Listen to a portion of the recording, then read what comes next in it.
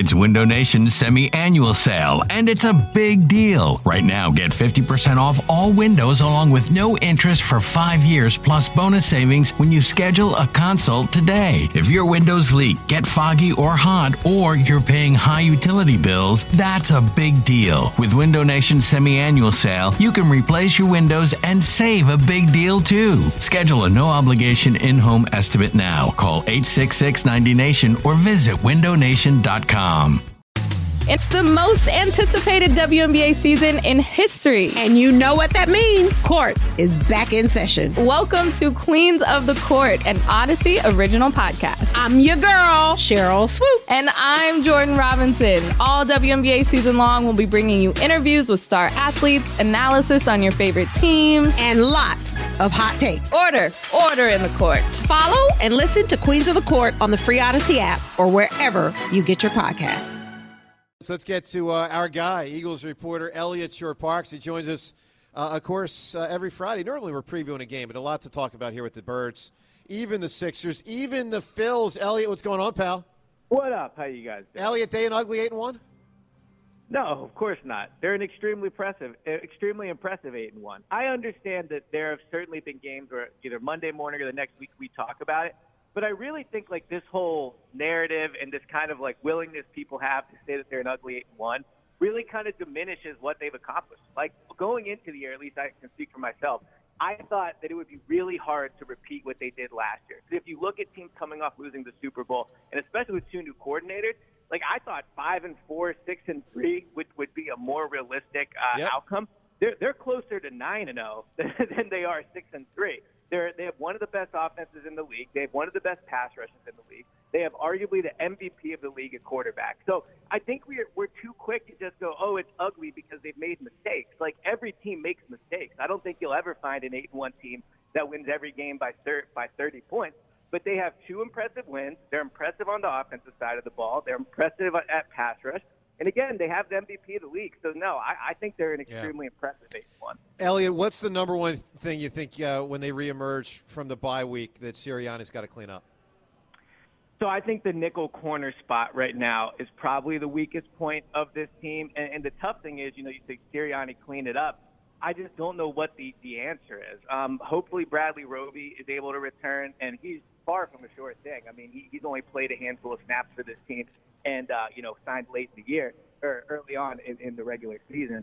But, yeah, their nickel corner has been a disappointment. Sidney Brown has not played well when he's been there. Understandably, he's a rookie. Mario Goodrich couldn't hold the job down. Eli Ricks has done a decent job, but he's not really a nickel corner.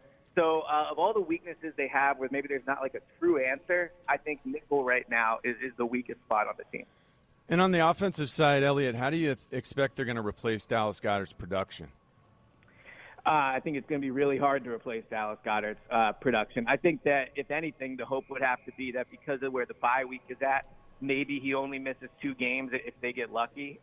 So I think it's going to be just really hard to replace what he does, not only in the pass game, but in the run game. And if you look at how they're running the ball now, even with him out there, it has not been that efficient. I think they're 14th or 15th in the league in yards per carry right now. The running game has been almost non-existent the last few weeks. So I think losing Goddard in the passing game, maybe you can have Julio Jones run some of his routes and do that kind of big body receiver thing.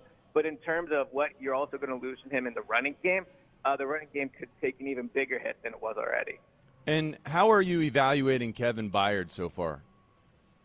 Not good. I mean, he's not made an instant impact like people thought. I mean, I think one of the benefits of trading for a veteran player like that is that you expect him to come in and be able to make an impact. Now, it has only been 2 games. He is still learning the defense. I completely understand that. He's only played, I believe, 2 games now with Reed Blankenship, so they're getting a little more snaps together. But he's not come in and played outstanding. He'll have a full bye week now to kind of adjust from the move to Tennessee, learn the playbook more, probably get some work in with other secondary members. So I think, this upcoming Monday or 2 Mondays from now against Kansas City, we'll see more of an impact of what he can be. But so far, I don't think he's come in and played super impressive. Hey everyone, this is Brett Boone. Would you know it? I've got a podcast going strong in our 4th year. Tune in as I sit down with my friends, some of the biggest names in sports, media, entertainment, for a lot of fun and in-depth conversations. As you know, baseball's been my life. It's been in the family for a long time, but it's a lot more than that here. It's sort of like taking a ride in a golf cart around a beautiful track. Join me every week for multiple episodes on the Brett Boone Podcast, available on the Odyssey app or wherever you get your podcasts. Elliot Shore-Parks with us here on what is ordinarily a football Friday, but a different kind of Friday with no Eagles game Sunday. Elliot, let's bounce around here a little bit and hit some of the other teams. Sixers, legit or not? I mean, I'm talking big-time elite status legit, or still in that second, third tier of the NBA contention? No, I think they're absolutely legit. They were legit last year. I know nobody wanted to hear that, but there was no reason for them to think they couldn't be legit this year. And I think this year, one of the differences, at least early on, is you're getting the best version of Joel Embiid. He's normally somebody that comes into the season, takes a while to get going, but he's playing the most impressive basketball early on of his career than what he normally does in these first, 10 games or so. So I think they're definitely legit. Tyrese Maxey has had outstanding starts to the season, but I also think they've upgraded a head coach, and you're seeing that they have better role players. And that win over the Celtics, they had the role players that were making the kind of like hustle, dirty type plays that the Celtics did last year, and the Celtics didn't. So, yeah, I mean, the Sixers are absolutely good. Elliot, how good a chance do you think there is that Nick Castellanos gets traded? When I saw that come up, I was surprised by that. But when you think about it, it's one of those things where all of a sudden it's like, yeah, I mean, it makes some sense. Castellanos, obviously, I know everyone appreciates, what he's brought to the team from a personality perspective, and certainly some of those games he had in the postseason last year were impressive, but ultimately, since he's been here, you would probably have to label him more of a disappointment. He didn't have a first good year. He had last year, he was hot for part of the year, cooled off, and then the same thing in the postseason. So probably overall, his 2 postseasons have been somewhat of a disappointment on the whole. And I also think to a certain extent, he kind of represents what might be a problem with this team is they're extremely streaky and they're somewhat unserious at times. So I think that trading Castellanos might actually be like a culture type shift in the clubhouse that might benefit the team.